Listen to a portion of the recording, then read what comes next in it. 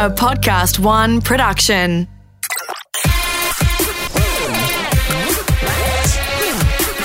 Oh, that's a curly one.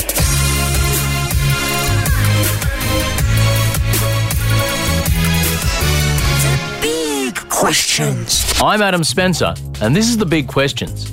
On this episode, I sit down with Neil Armstrong. Possibly not the very first Neil Armstrong that pops into your mind, the guy who landed on the moon. He's no longer with us, but this Neil Armstrong is, and he's amazing. Amongst other things, I got to ask him what's it like to DJ for Barack Obama. One of the world's coolest dudes and great mixers, Neil Armstrong, my guest in The Big Questions. All right, thanks for having me. Tell us a bit about your childhood. I've read a few things. I was born and raised in New York City, a child of public education in New York. I also kind of grew up in the church. I would say probably that's where I was probably introduced to a lot of music, and even hip-hop, I would say. Oddly enough, I went to a church that was pretty racially diverse, which is, I don't know how it is in Oz, but that's pretty odd here. Yeah. Usually you have like all black congregation, all Korean congregation, but churches tend to go along certain tribal, like tribal lines. Yeah, okay. But in my case, I mean, it was really like the United Nations up in there. There was a Pakistani family. I think originally, a lot of the people there were Caucasian, but just these, offset groups just joined, and, I think fortunately I grew up in one of the, I guess, quote-unquote good Christian groups that were just really inclusive. And like I said, there was a Pakistani family, the Filipino family, a family from Estonia,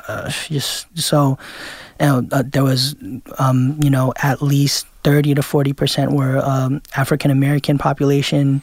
So it was just kind of this really a melting pot. What America's supposed to be is what I got exposed to at a very young age. I read somewhere you said that there was a piano in the yes. the centre of one of the rooms where you grew up, which was also you've got a Filipino yes. heritage as well, and you described that as a typical Filipino thing to have a piano. Yeah, I think music is really a big part of my my parents' culture, and every Filipino person I know has a piano in their house.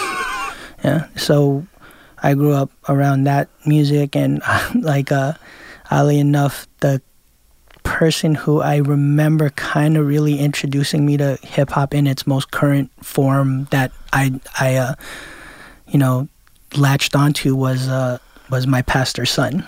Oddly enough, and he gave me like an NWA.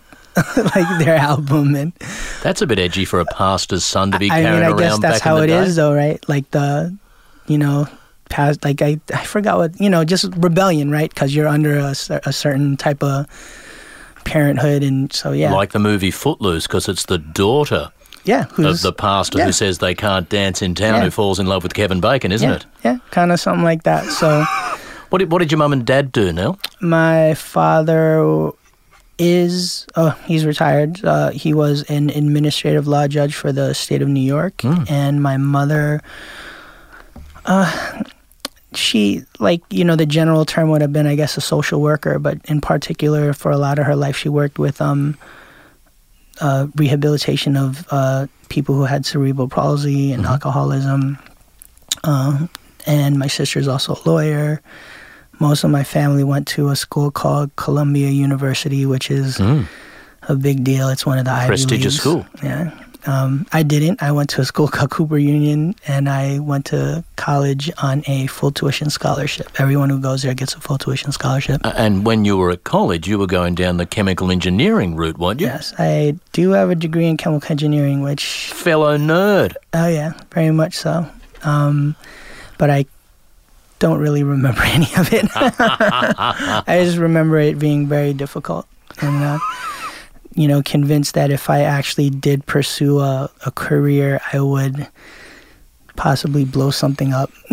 Were you already DJing on the side when you were at college? Because you describe yourself as falling in love with hip hop during the golden Oh, yeah. era. So what do you mean by the golden era of hip-hop, and how old were you when it first really came to you? Well, the golden era of hip-hop, I think, universally is accepted as, I'd say, like 1988, starting from 1988 to maybe 92, 93 was like the first golden era. And, you know, some people don't make that division and just say it's up to like maybe 96, 95. So for some of my less hip-hop savvy listeners, Okay. who are the big names at the time that really cracked the mainstream? The first golden era guys, I would say, are like De La Soul, Public Enemy, Slick Rick, Rakim, Eric B and Rakim. And Run DMC? Run DMC was before the golden era, the quote-unquote golden era. But Run DMC was obviously one of the biggest hip-hop groups in history, one of the proponents of the culture, you know, the whole fashion thing. They were the first non-athletic entity to ever get sponsored by an athletic company, which was, of course, Adidas. Yeah. Probably how you guys pronounce it over here. We say Adidas. So, yeah, golden era would have been then the later one, or depending on who you speak to. But golden era would also be like A Tribe Called Quest. Yeah. And, you know, a little, like that's a little later.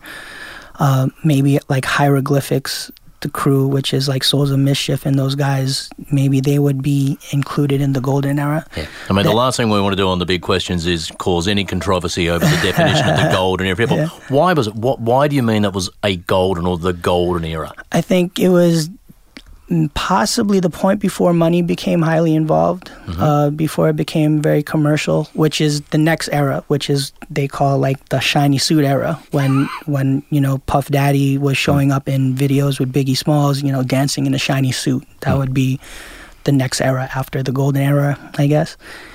And I think it was just this really beautiful point where socially there was a lot of stuff going on. Like Reagan was president at the time, so there was, that was when they started putting the parental advisory stickers on CDs, and it was just a more quote unquote conservative viewpoint at the time. And hip hop music was one of the art forms that really pushed back against it. And you had some very controversial stuff like F the Police and all that sort of stuff. NWA, yeah, for sure. And I think, money, it wasn't commercial yet.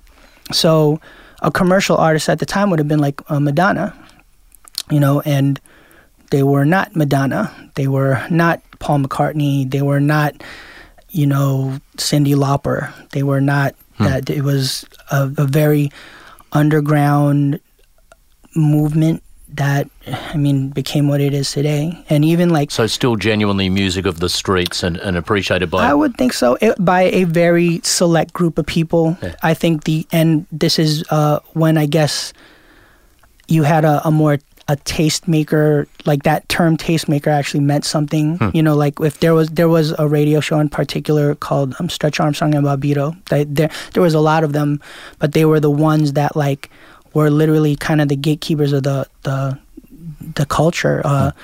They had on their show Jay-Z before he became Jay-Z, Nas before he became Nas, Biggie before he became Biggie, Big L before he became Big L. Like all these people who would go on that show, and they basically said, these are the guys you should be paying attention to. They didn't say it, but that's what they were saying to the listeners. All of these people became huge, massive artists, and they all like... they have a documentary out actually called I don't even know what it's called, but look up Stretch Armstrong and Bobbito. But yeah, they were the ones, like the gatekeepers, who decided, not purposefully, it just happened that way. They had a very good ear, and they, it just galvanized like this underground culture, as opposed to today. There is no gatekeeper. The gatekeeper is YouTube. The gatekeeper is Spotify. So all that is metrics. So if it just so happens these kids out in Kansas who have nothing to do with the culture, probably do not know many minorities, if they decide, wow, we're going to like this certain artist because, oh, well, he got purple hair and, I like what he looks like. I like what he's saying. Well, we're going to give this guy 20 million views, and his metrics say to everyone else, well, he got 20 million views, so he must be what's hot. And now those are the gatekeepers. So people who have very little to necessarily do with the culture are the people who are driving the force. And another interesting thing about the technology of today is that if you want to teach yourself to spin the turntables now, there would be you can. Channels on YouTube where you can... Absolutely. When you learnt back in the day, how did you learn to spin? Well, a lot of it was like artisanship. You know, you met someone, or like I would go to a club. So, you know, as you said, I'm Filipino American. I grew up in Queens, but I didn't grow up with Run DMC. You know, I grew up in like a Jewish neighborhood, actually, oddly enough. And was there a big Jewish hip hop scene in Queens at the time? No. No, but later on, when I guess hip hop became, there was a point after the golden era where hip hop became, I guess, a little nerdy, for a lack of a better term. And, you know, I remember there was a MC named like Paul Barman, and I believe he was Jewish. Which honestly, the cool thing that I loved about hip hop for me was, despite what the world wants to create, which is a lot of division, I never experienced that in the hip-hop community. It was a unifying force. It was a very extremely unifying force. They were like, I don't care what color you are, as long as you're cool. I don't care what religion you are. As long as you want to party, we're going to party together. That for me was a very essential part of hip-hop. And, you know, my makeup growing up, you know, I told you about my church, which was like the United Nations. I just thought that was a normal thing. I never really realized there was a difference until I got a lot older. So when you would just watch other experienced DJs essentially, and just go home and copy what they did? Kind of like we would watch these videos. Back then it was videos, right? VHS videos. And, you know, you had to work hard to find this information. If you were interested, you couldn't just go on YouTube and type and learn everything. You'd have to know someone and get the video and copy the video. Well, Keith Richards tells a great story in his autobiography, The Rolling Stones in London at the time, and they'd be sweating on the latest Chuck Berry record, and as soon as it was released, they'd order it from the States, and it would take forever to get there. And Keith says he can still remember the day the new record would arrive, and you'd all run round to the guy who was in your band who owned a record player. And to be honest, that guy was probably only in your band because he owned a record player. But they'd put this vinyl on and they'd listen to it, and they'd stop it and turn it back and listen, and just trying to get an individual chord or little, how does he get from that note to that? And what's the little riff there? And just studying this album because it was the only link you had to Chuck Berry, and listening and practicing off this one vinyl. It sounds similar to what you were doing with the videos of the great DJs. Who were the guys you were watching and learning from? Well, at the time there was, you know, that term DJ has morphed into a larger, you know, format. Probably these kids, if you say a DJ to most kids, they think of like a Steve Aoki or you know, a Tiesto, Avicii, Calvin Harris. Yeah, Calvin Harris. They think of that as DJs. I knew my 13-year-old daughter's taste in music would come in handy at some stage on my podcast, and it's finally all paid off. There we go.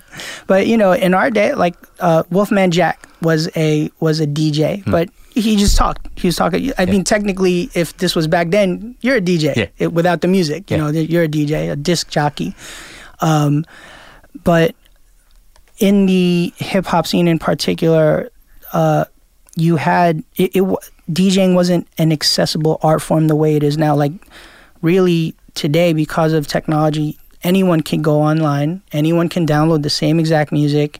You can get programs that mix for you and call yourself a quote-unquote DJ. But back then, you had to buy equipment, which was expensive, and you have to know where to get it. Then you'd have to find the records, which are not accessible. You know, it's hard to find these records, just like you told this story about, you know, Chuck Berry. Like, how do you get the record if the artist is in California and you want to play it over here, like you can't get that record because it's not over here. You know, where do you find these records? And so that was, the DJ had a lot of power because they're the only ones who could get these records, who could find these records, who did this, who went through the records to study it.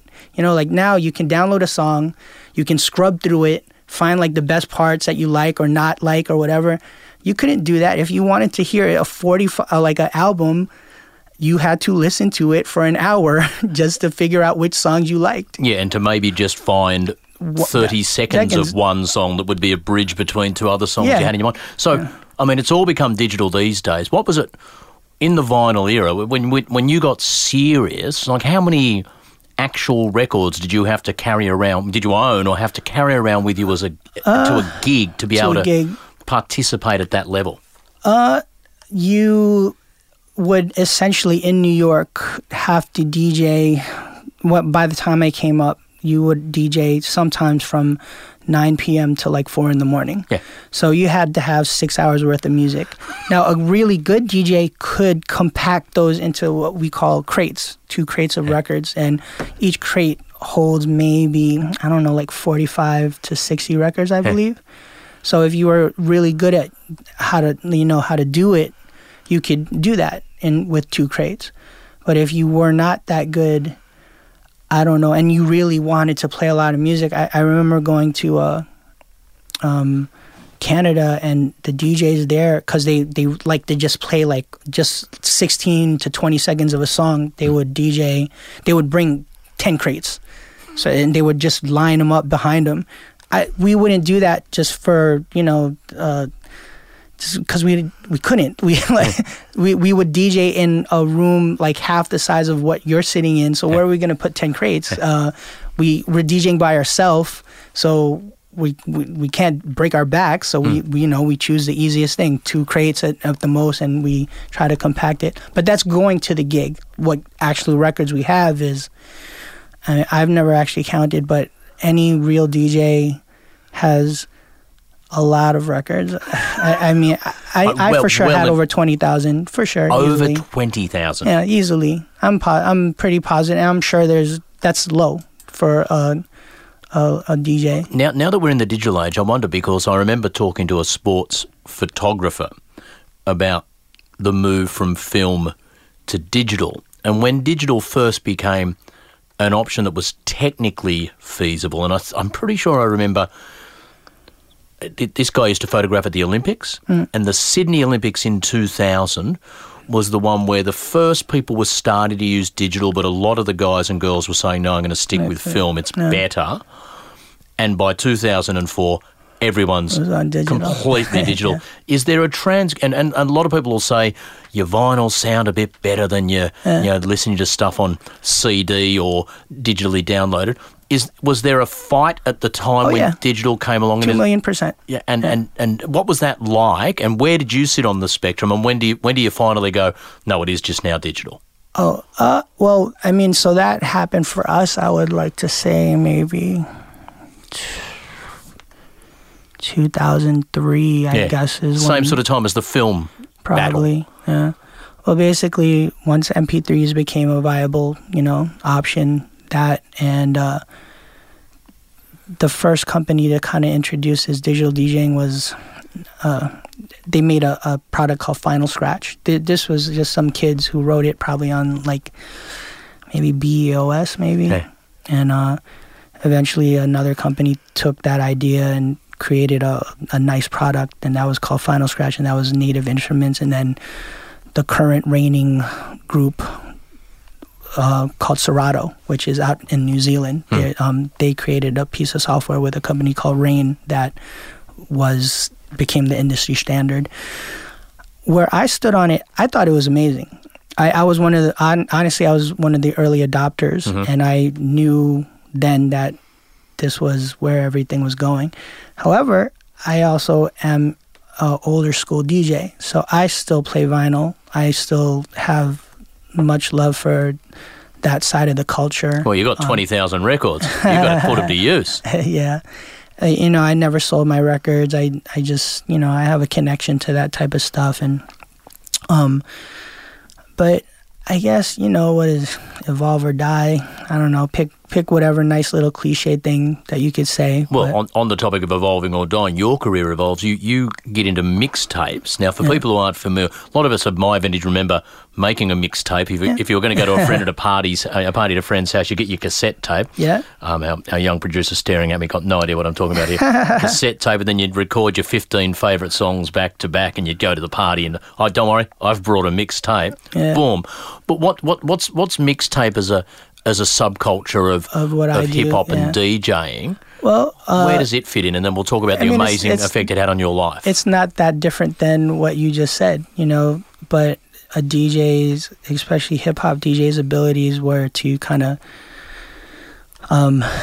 just take hip hop music, because it's very structured. It's usually 4/4, and the tempo is all relatively similar, and they would make these not just song like a tape where you play the whole song. They would just play the best parts of the song, and they would blend them together, right? So when you DJ, you can actually kind of take two songs and put them together using a mixer, right? So you can mix one record with another record, and that's what a lot of hip hop DJs started doing. And early on, that was what people got, because there was no hip hop record label. There was no, radio, just like that underground radio show. But the DJs would either tape record their live performances where they would DJ with an MC and they would sell them in the park, or later on they would actually go home, record these 2-hour sets as if they were at a party, and this is what I would play this order, and they would sell those. And because they've become a signature of you are world renowned for your mixtapes, and I would like to think so. I hope so. Wasn't it through hearing some of your mixtapes that the collaboration with Jay-Z began? Yeah, I would say so. But yeah, how's that happen? Are you sending them to him in an envelope going, please listen, please listen? A common friend, or what happened there? No. Well, we did have a common friend, but basically I started making mixtapes a little later than, what I was talking about, like people recording live. I'm talking about, that was in the beginning, way beginning of hip-hop. Later on, the mixtape culture kind of took what would be the equivalent? Just like rock has different spectrums. You got your prog rock era, your punk, your post-punk, your blah, blah, blah, right? I think mixtape culture kind of had a interesting little thing like that as well. And by the time I had gotten around, the mixtapes were at a lazy point where basically they were just playing songs. They weren't trying to mix and trying to do anything creative. As we say in Australia, they were phoning it in. Yeah. Just phoning it in. Yeah, kind of like that. But I was inspired by a different school of DJ, and I started to make these elaborate mixtapes that were very theme-based. So one of them was called Bittersweet. So it was about a relationship, and if you listen to it, it was supposed to be very cinematic. You're supposed to see this story unfold. There's an arc that goes from the beginning to the end of the actual the selection of music. Yeah, boy meets girl, boy falls in love with girl. Boyfriend cheats on girl, or girlfriend cheats on boy. Bittersweet. It goes all through the whole thing, and and that's just something that I hope 100% of the people in the population of the world knows about. So it ended up becoming their soundtrack, because everyone can relate to that. Anyway, the one story that I heard initially that connected me to Jay, and this is way before I got to work with him, was that there was one of his assistants had let him hear my mixtapes, and this got told to me by another person named Jeff Staple. So Jeff Staple is a really big person in the whole streetwear culture. Just the very high up guy, and oddly enough, me and his initial big store, when I became a DJ, his first his first project called Staple Designs started as well. So he made my logos, blah blah blah. Anyway, this this guy named Ashley Nichols comes into Staples store. So they had a retail store at one point, and they were one of the stores that used to carry my mixtapes exclusively, and he bought all of them, and he was like, man, these mixtapes are amazing. Like, I've played them for Jay. He loves them. He went as far, the story that got told to me, you know, so he didn't tell me this. The Jeff and this guy Nico, who is his partner at the store, they tell me that he says that Jay-Z heard one of my mixtapes and wanted to kind of copy that thematic idea that I did. Yeah. And the way I would join music very often was by using sound clips from movies and blah, blah, blah. And if you listen to Jay's Black album, in one of his songs, What More Can I Say, he actually uses a clip from the movie Gladiator. So they tell us this story. We kind of all laugh it off. Like, we're just like, whatever, this is ridiculous. Or my friends make fun of me. You know, basically, they're like, don't gas this guy's head up. Like, you got to be kidding me. This. In Australia, we say, don't pump up his tyres. Yeah. Don't pump up his tyres too much. So, and I didn't really think anything of it. But, I don't know, whatever, maybe 5 years later, I end up DJing for Jay. And I can confirm that he had heard my stuff, and the people at Rockefeller Records had heard my stuff. And at the time, the people who were listening to my music were all people who were coming into power, I guess. Yeah. So my friends who listened to my stuff started being like, one of them was like the tech editor at Vibe magazine. The other one was like a high up at when MTV started their internet division. So right place, right time. Yeah. So they would put my mixtapes on like the MTV server. So everyone would hear my stuff and they'd be like, what's this? And oh, that's Neil Armstrong. And so my work proliferated to people who would have a say one day. You know, another one of my friends who knew my stuff worked for Adidas. So I ended up getting sponsored by Adidas. Oh, we'll get to that. But let me ask you, when Jay-Z reaches out to work with you, how does that? Does he call you himself? Does he one of his peeps contact you? Does someone send a message? How did that all come about? The actual contact. There was one of my friends, her name is Vashti Kola. She used to work for Jay when he was at Def Jam, and Jay was looking for a particular type of DJ that could work with a band, and I have a background in like turntablism, so I had DJ'd for a jazz band already by that point, and so there's just a kind of a different musicality involved in that, and so I was part of that world. Basically, who started that was a DJ named A-Track, who is pretty big today. He did Fool's Gold. I believe he produced, or at minimum, he put out the Barbra Streisand song from a little while ago. You guys would know that song. It just says Barbra Streisand and it has like a whistling. Yeah.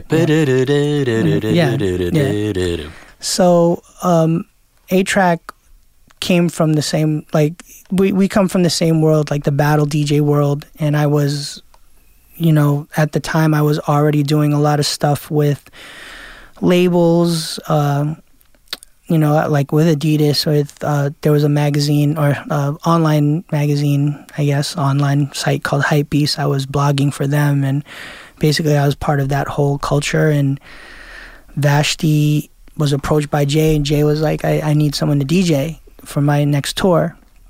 And Vashti was like, well, you should work with Neil. He does blah, blah, blah, this, that, and the other. And that was kind of it. I got an email on a Wednesday, and by that next Monday, I was DJing in front of like 10,000 people. So, and when you're working with Jay, I mean, how do you compare Glastonbury in front of 120,000 people, Probably. Beijing Olympics, Obama inauguration? How do you rank them? I don't know. It was kind of like all kind of a blur because everything was happening at the same time. Mate, for a chemical engineer who taught himself how to turntable, you would have been pulling down, what, $50 a shift when you started? You've come a long way. Yeah. Well, if I ever actually became a chemical engineer, I think at the time they were saying like I just wouldn't be able to make more than like $50K a year, which, you know, when I was like 19, I don't really know what that means. But, or I would be like, oh, wow, $50K, that's great. But I've done way more, you know, kind of just messing around and DJing. More big questions with Neil Armstrong in just a moment.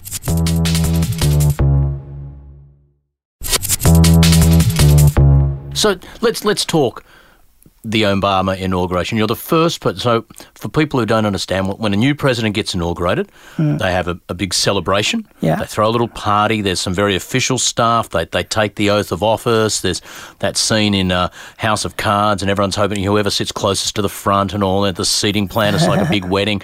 But then they have a little party. Yeah. You're the first turntablist ever to perform at a presidential inauguration. I believe so. What was that whole event? And can you remember when you found out you were going to be doing it? Yeah, but like I said, everything was just a blur. Like, so I started DJing for Jay in 2008, which is when everything happened. I'd like to say that we vote sometime in November. Yep. And you know, we weren't sure, obviously, if Obama was going to win. We had been doing Get Out the Vote events, so we did one in Cleveland with LeBron, and then we did one in I'd like to say Atlanta. I think we did another Get Out the Vote. Because it's fair to say, in the choice between McCain and Obama, the hip-hop community swung pretty strongly behind Obama, yeah? You know what? It's hard for me to say a definite, but I mean, you know, if you're just going by optics, sure, I would say so. You know, what was the event like? What was the inauguration gig like? Nervous? Oh no, I wasn't, because I had a very, you know, my role. I'm copying this saying from another documentary I saw somewhere, but basically, like, you know, Jay-Z's the part. If Jay-Z is the party, I'm just a confetti that's falling from the sky. You know, I have a very... Okay, well, are you allowed to let me into a secret? Was Jay-Z a little bit sweaty before performing for Obama? Honestly, well, if you watch the performance, he messes up, which is really rare. Yeah. It's really rare. So, yeah, I would say he from was nerves? Probably... Just the excitement of it all? Yeah, I would say it was just, you know... being able, especially for Jay, like, to be in that position, to be able to perform on that big of a stage and for that prestigious of an event. I mean, yeah, I don't know if I could, I don't know if any normal man wouldn't be like a little like, oh my God, I don't believe this is happening. For someone like yourself and if you don't, I'm not prying here, so please don't tell me any more than you're comfortable, but it's well documented that Jay-Z and Beyonce had a bit of a rocky period there. And they're two people for whom that sort of stuff is played out in front of the world more than it would be for 99% of all other people. Yeah. As a friend of theirs, what was that like to watch? Or is it just part of the world they're in that everything they do is... I'm not trivialising what they went through, but everything's part of a giant circus and you just roll with it. You know what I mean? Mm-hmm. Well, I mean, I don't know if I would use that term friend, and I'm not saying that in a bad way. It's, you know, I was his employee. Yeah.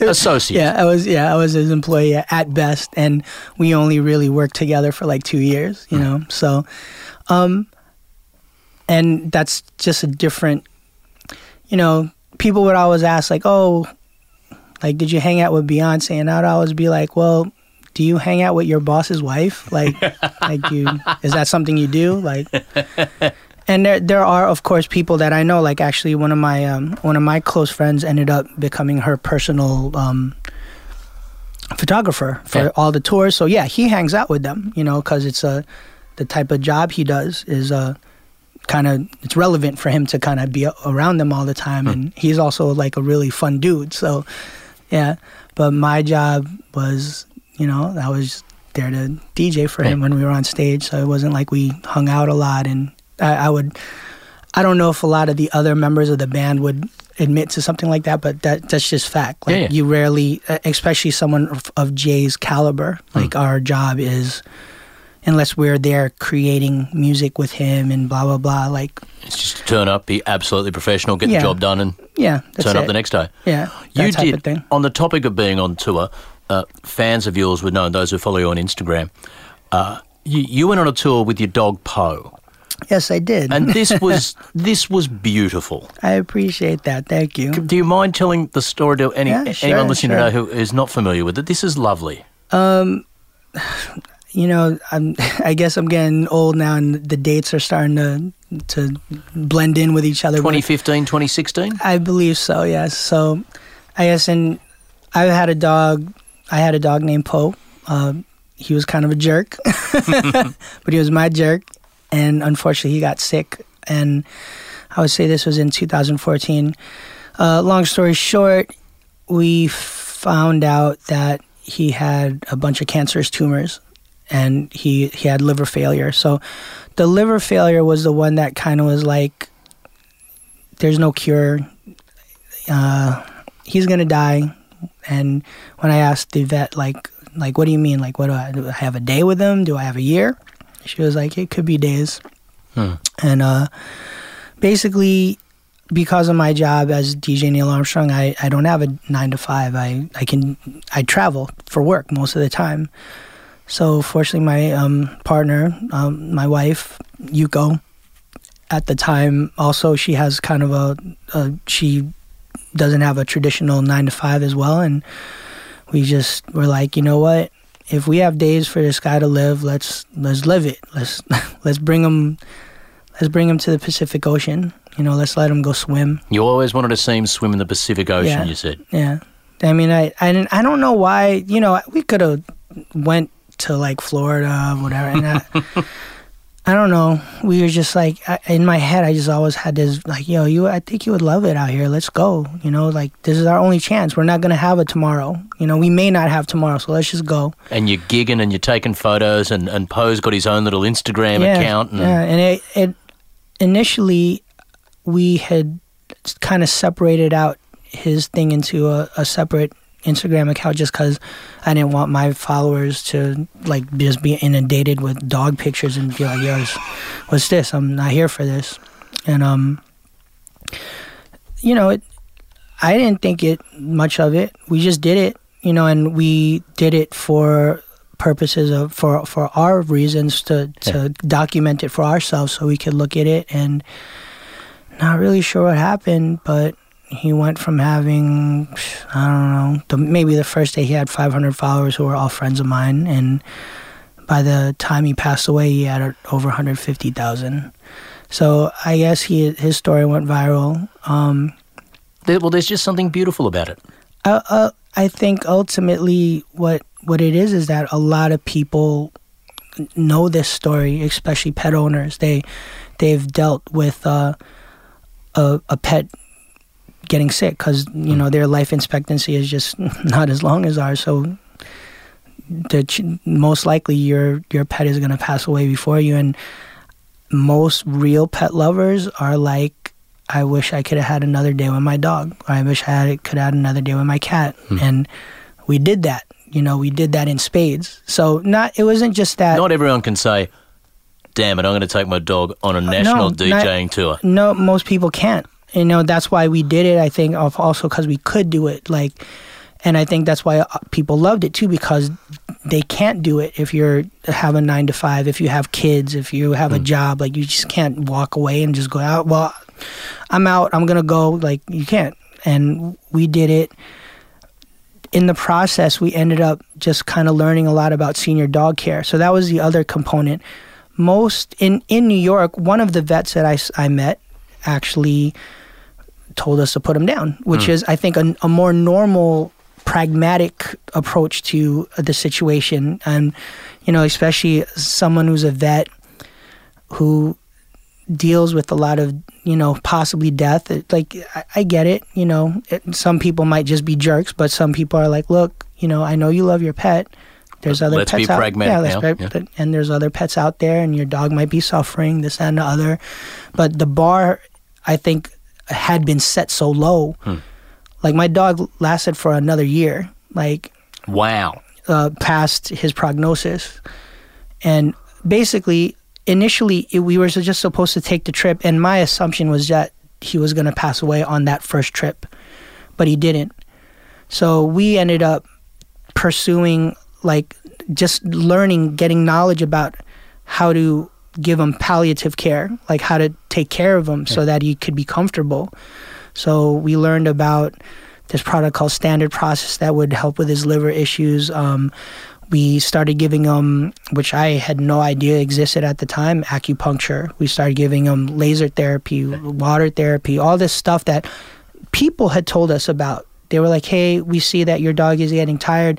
Can you do this? Like, have you ever seen this? Have you ever tried this? Blah, blah, blah. And then we, he just started to get older, so he couldn't walk. So now usually most people are like, well, if your dog can't walk, it's time for them to go. Yeah. But it's not true. Like, I guarantee you it's not true. Like, he had life in him still. But what we ended up doing was I bought a cart from a place called Costco. I don't know if you guys have Costco out there. But we got this cart, and we were like, he's tired, so we'll drag him around with us wherever we need to go. And then he got kind of known for that. And I'll see other dogs bring their dogs in the cart. Eventually, he ended up even getting a wheelchair, which at that point, I was like, if a dog needs a wheelchair, I think it might be time for him to go. Absolutely not. After we got him a wheelchair, which thankfully we were able to find a donor, another dog who had come back from paralysis with the use of a wheelchair as a for rehabilitation purposes. They donated their cart. It was called Bug's cart. The dog's name was Bug, and basically Poe lived another 3 months after that point. And the one thing that I did learn that was really interesting was, a lot of people would tell me, like, you'll know when it's time. Like, you'll know. Like, and I know that's just one of those weird cliche things, right? But there was a point where my wife had been away because she's Japanese, so she went back to see her parents, and she came back. And the night before she came back, I crap you not, like, my dog, I put him in the wheelchair, and he would just be walking back and forth, not running, but he would, by himself, I would put him in it, and he would crawl down, and then I would bring him back, and he'd crawl back, and I'd be like, man, this guy's still pretty strong. The next day, my wife came home, and I could feel, like, the energy just leave him. Like, his energy just was not there anymore across the board. And it was like, oh, mom's home now. I can let go. I can go. Yeah. So our doctor, who was just a proponent of, we happened to have found a great doctor named Dr. Alvarez, who was a proponent of, like, the opposite of, like, oh, your dog. I know people whose dogs got, like, they're sprained, and the vet's like, oh, that's it. Yeah, kill him. Yeah. It's got a cold. Put it down. Yeah, literally, and it's sad. But no, she was the opposite. She had dealt with dogs because of her, her work as a vet, and she was like, just take a couple of days, 3 days, see how he acts, and because that's final. Death is final, and you don't want to make that mistake. So we take a couple of days, and we're at the point where, like, his energy's gone. I think he wants to rest now. But she was like, I'm sorry, like, you should realize too, though, that there's no way that he's going to die naturally. He's not in the wild. You're still giving him meds. The only way that he could die is if you starve him to death. And so we had to set a date for his passing, which is very odd. I don't know. Yeah, you already know. What are you doing today? Oh, we got to put our dog down. So we set the date up. It had to be like maybe 4 days later because we wanted our doctor, Dr. Alvarez, to perform the event. And it just so happened that weekend was the NBA All-Star game, which I do work for a lot. And it was in Toronto. So we were like, all right, let's take one last road trip. This will be the last one. And then on the way to Toronto, he died of natural causes. Wow. Like we were out on the road where he wanted to be, and we stopped just short of the Canadian border, and we let him pee once more, and he ate, and he died in my arms. But before he died, he took a crap on my sneakers, which I thought was hilarious. You know, that made sense for him to go like that. I said he was a jerk. Something for you to remember him by. But Exactly. there's something about passing with hundreds of thousands of Instagram followers on your way to the NBA All-Star game that is it's very rock and roll. A little bit. It was very, and it was interesting because I know there were some people who didn't understand how I could just keep moving, you know. Yeah. But I guess the thing was, you know, we were living the whole time. You know, it wasn't like we were just sitting around in the hospital. Like we were living it. So what's there to miss? Yeah. You know, we can't really miss him. Now, of course, I miss his presence, but there wasn't anything we didn't get to do. You've got a daughter now. Yes. If she says to you in a few years, Dad, I don't know, I'm tossing up. Part of me really wants to be a chemical engineer. Part of me wants to be a turntablist and just live on the road. What advice would you give that daughter of yours, DJ Neil Armstrong, you know little what? Lily? What would you be telling Lily when she comes to you for advice? That's a really tough question. Honestly, I don't know what I would tell her. I think I have been one of these very fortunate characters who have been able to pursue my passion and, you know, make that the marriage of like finance and art, I guess, commerce and art kind of work in my favor, but it's not for everybody. And it's not fun, you know. I know people, I have my friends who, I have this one buddy that I went to college with who was a civil engineer, and we actually both kind of left the engineering field and went into like corporate IT. Yep. And I mean, right now, he has a beautiful family. He makes a lot of money. Like, I just know. Of course, that's one of the things you never talk about, but he owns a lot of property. Like, just his financial stability and his family stability is amazing. Every day and you know, he goes to work and then he comes home. And I think there's something to be said about that. I'm never not working, or I'm not working. Like, it's every day is a struggle. There's certain people who do not operate like that, obviously, like those really high-paid DJs that you know, like, you know, your Avicii's and blah, blah, blah. Obviously, Jay is operating at a different level. But most artists, just across the board, have their day in the sun, and then one day they do not. I guarantee you, if Thelonious Monk was, you know, alive right now, he wouldn't be selling out this huge jazz club. He'd probably be performing at a Holiday Inn somewhere in the lobby.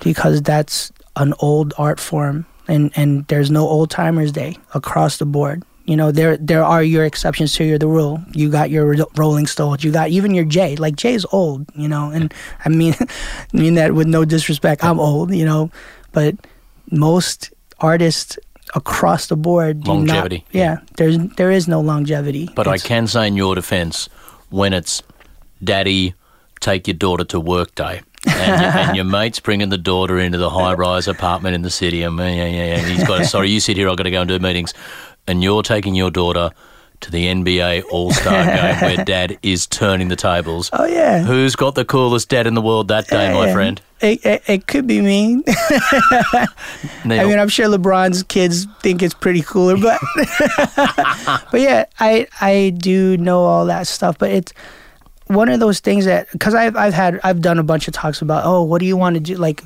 what advice would you give to a person who wants to DJ? And 9 times out of 10, I'm pretty sure I've said something like, don't DJ, don't do it. Because I think the mentality is that, oh, wow, you have such a cool life. You have to do this, you do that. And it's bloody hard work. No, yeah, yes, exactly. It's not fun and games. For 99% of us, it's not. You know, it's just like you're Mark Zuckerberg or whatever. Like, oh, well, all you got to do is find the next great app or find whatever. No, that's that 1 in a million. Like, everyone else is working hard. It's just like this idea, like with the NBA players, like, oh, there's only one LeBron. Like, all those, literally, in our case, in the Cleveland Cavaliers, they make fun of him. It's like LeBron and the LeBronettes. Like, he's the one who makes all the loot. He's the one who gets all the attention. Everyone else is on the bench. And, you know, like, they don't make that type of money. Even the other people, like, they do well compared to most, but not everyone is a billionaire. Not everyone's a millionaire. And I think, like, the number of people, like, all the people who go to, like, college basketball, who do well in college basketball, blah, blah, blah, it's like 1% of those people make it to the NBA. Yeah. Just that's it, 1%. So it's a very tough road to take that path. And you can, but like I said, like, if you do not have your mind right to monetize certain things and to operate properly, you're going to do yourself in very quickly. It has been hard work. It's been a long road. You've worked it hard, but you have made millions of people exceptionally happy with your music. And I it has hope been so. Thank you. I appreciate it. Thrilled to meet you and ask you some big questions, DJ Absolutely. Neil Armstrong. Thank you for having me. This episode of The Big Questions, as always, was produced and edited by Alex Mitchell in the Podcast One studios. Series producer Caroline Pegram, and the theme music provided by the good people at Uncanny Valley. If you want to hear more Big Questions answered, go to podcastone.com.au or download the Podcast One app or look us up on iTunes. I'm Adam Spencer. I'll be back with some more Big Questions soon.